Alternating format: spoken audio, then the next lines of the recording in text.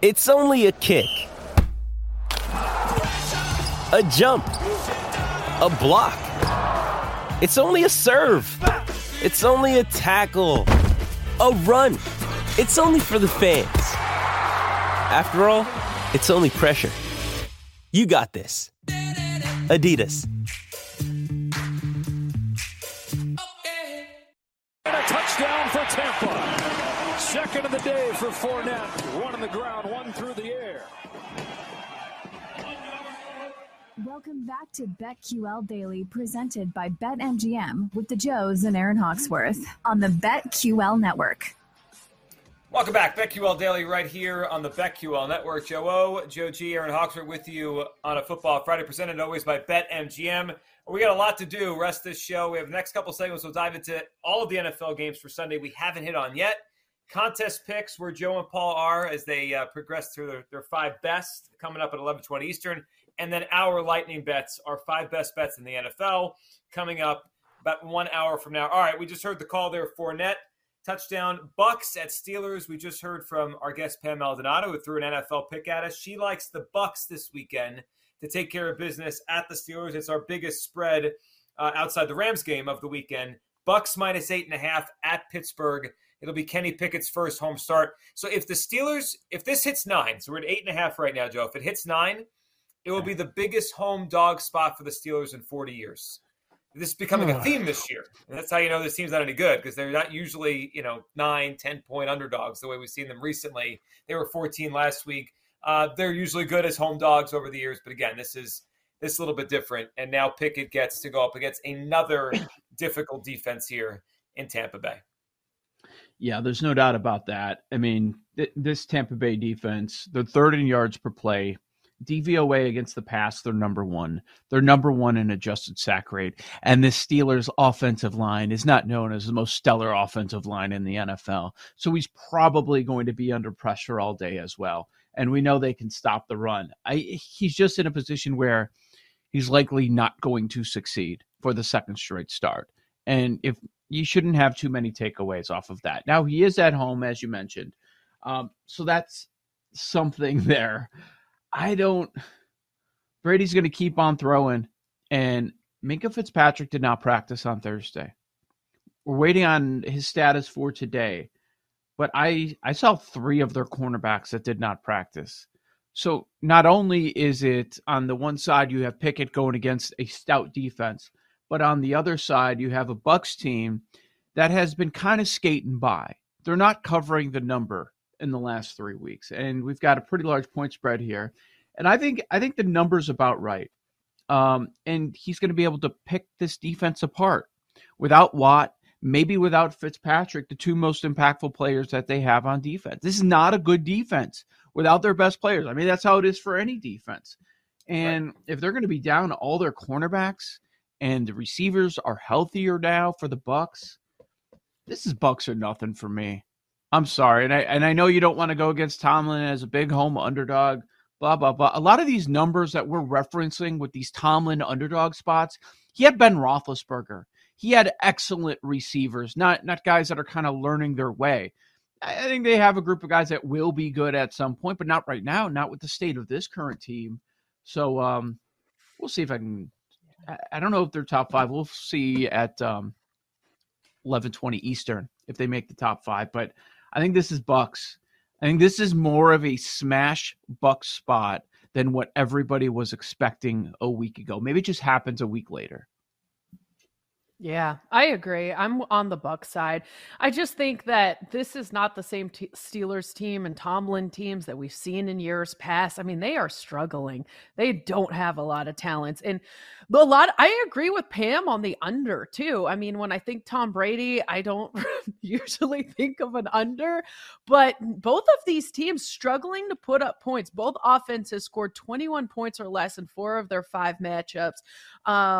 Tampa Bay currently averaging 20.6 points per game. Pittsburgh averaging 15.4 points per game. So I think we could see a hard-fought defensive battle in this one.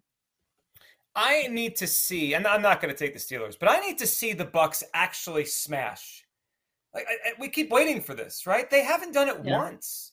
They haven't done it. Last week was supposed to be the smash spot. If not for a bad call, like the other team has the ball with a chance. I don't think the Falcons actually go down and beat them, but the Falcons would have had the ball back with 3 minutes to go with a chance to go win the game. I need to see it. This could be the week. Joe, you laid it out. It's a rookie quarterback. It's a bad Steelers team. It could be the week.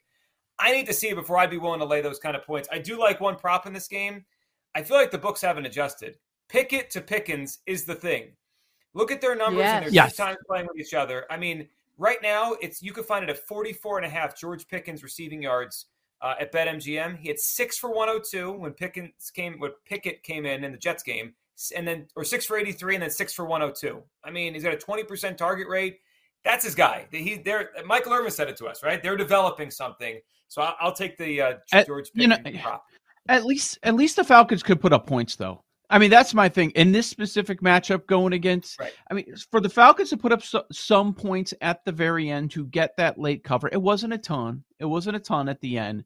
But if they have, like, say, 3 or 7 points in the fourth quarter, I don't have a ton of confidence that they're suddenly going to put up a bunch of points to get inside the number. I mean, I think that's the difference for me. All right, let's go to the Vikings and the Dolphins, a game that, I think we've been waiting on maybe something to change all week. I don't know if it's going to. So we know it's no Tua, right? He's not ready to do this yet. And, the Bridgewater thing's been like he's out there warming up, throwing, but he's not practicing in full. It's likely Skylar Thompson. That's what McDaniel said. So it's Vikings at Dolphins on Sunday. We're looking at the Vikings as a 3.5-point favorite in this game. Here's my question. Why is this number not higher? Why are the Vikings not favored by more than 3.5 points? Am I missing something here? Like, if it's Teddy Bridgewater, I'd be on the Dolphins. If it was Tua, they'd be favored, or it would be close to a favorite. Skylar Thompson, he was terrible last week. He's a 7th-round pick. It's only 3.5? The adjustment almost like it's not – it's bizarre to me, this line. What do you think the number should be? What would you make it? Closer to 6? Yeah, I was going to say 5. On the road, going to Miami? Skylar Thompson? Kirk Cousins. Like, but the gap between them is pretty big. Shouldn't it be? Well, here with Minnesota, they let people back in. Like, they have a 4-1 record, but they're 1-4 against the spread. They don't cover the number. They let the Bears back in that game. They had a chance to step on their throat in the game, and they didn't. Cousins starts out 17 for 17 in the game. Offensively, there's not a whole lot to complain about with the Vikings. I mean, Jefferson can absolutely have one of his blow-up games. Dalvin Cook, one of the better running backs around. I don't trust this Vikings defense. And I know it's Skylar Thompson and all that. But the Vikings defense, 28th DVOA, 27th in success rate. They're not doing very good. And, I mean, this is a matchup of two young gun play callers, right? The expectation is that both of these organizations brought in these head coach / play callers to fix their offense, and they're both doing a really good job. Early returns, I'm sure the fan bases are really excited about the future of these teams. The Bridgewater thing is so strange. We find out last Sunday, dude cleared concussion protocol, and now we're saying the next Sunday he's not going to be able to play. It's fascinating how the NFL is maneuvering through this. Miami is so tough at home, and I think that's one of the biggest reasons that they're not bumping that number too much. So can Thompson kind of manage the game? How about that short game? I mean, you have Tyreek out there. He said he's going to play. It's getting the ball. Are you good enough to just get him to the ball on a swing pass and just let him do his thing between Waddle and Tyreek? I think he can, and McDaniel will be able to design it enough. Both defenses, man, should we be looking at the over? Because we have two good play callers. We've got playmakers on offense, and then we've got these bad defenses. So, yeah, maybe that's a play. I think so, too. Vikings defense, 28th DVOA. You could even look at a Miami team total, too, how, Joe, you were saying just get Tyreek the ball, but I think the Dolphins could get well into the 20s in this one, and the Vikings could, too. So I think the over 46 is the play for me on this game. Yeah, and despite saying I think the numbers should be different, I wouldn't be shocked if this is a game. This might be the Mike McDaniel spot to scheme it up and keep this quarterback in things. His receivers can make plays. I don't know. I mean, an hour from now, if we put together a money line underdog parlay, it might be fun to throw the Dolphins in just to see what what it does to our odds. This could be an interesting one. It's a weird game. All right, let's go to the Panthers and the Rams. One that I think there's going to be eyeballs on for a totally different reason. It's the biggest spread of the week. It is two teams right now that stink in different ways. They're both 1-4 against the spread. You get the coaching switch, so it's Steve Wilks. It's very difficult to trust the Rams. But isn't this the golden opportunity for them? They get a terrible team with a third-string quarterback, with a coach that stunk his first time as a head coach and now gets to do it again, traveling across the country. If the Rams can't win and cover, I am officially done with the Rams. Done. I'm finished. If they can't play well in this spot, when are they playing well? Like, this is it. Like, you couldn't draw it up any better for them. You get a terrible team coming in after they fired their coach. I know there's the head coach bump we talked about, right? Against the spread, it goes up to about 50% from how bad it was before. So there's something there. But this is it, Rams. It's like it's go time now. Otherwise, they might be in for a long season. The Rams offense is worse than the Panthers in yards per play. The Rams' offense is worse than the Panthers in EPA per play. The Rams' offense is worse than the Panthers in the red zone. Are we sure it should be double digits the way they're playing? They can't block anybody. And for the last couple of years, the Carolina defense can't do much, but they can put the pressure on the opposing quarterback. So it's not going to be what we saw with the Cowboys game, but no. I think they're going to get home to Stafford, who can't really move around much anymore, and he's going to give up the ball once or twice in this game, throws a pick at least every single week. I don't have a ton of confidence in P.J. Walker. The metrics, the numbers are not kind to him. He's not a good quarterback. Like, the coaching staff knows him better than any of us. They're like, Baker's the better quarterback. How much is that drop off? We're talking about 31 to 35 of the guys that have played this year, maybe. So we get through that number of 10.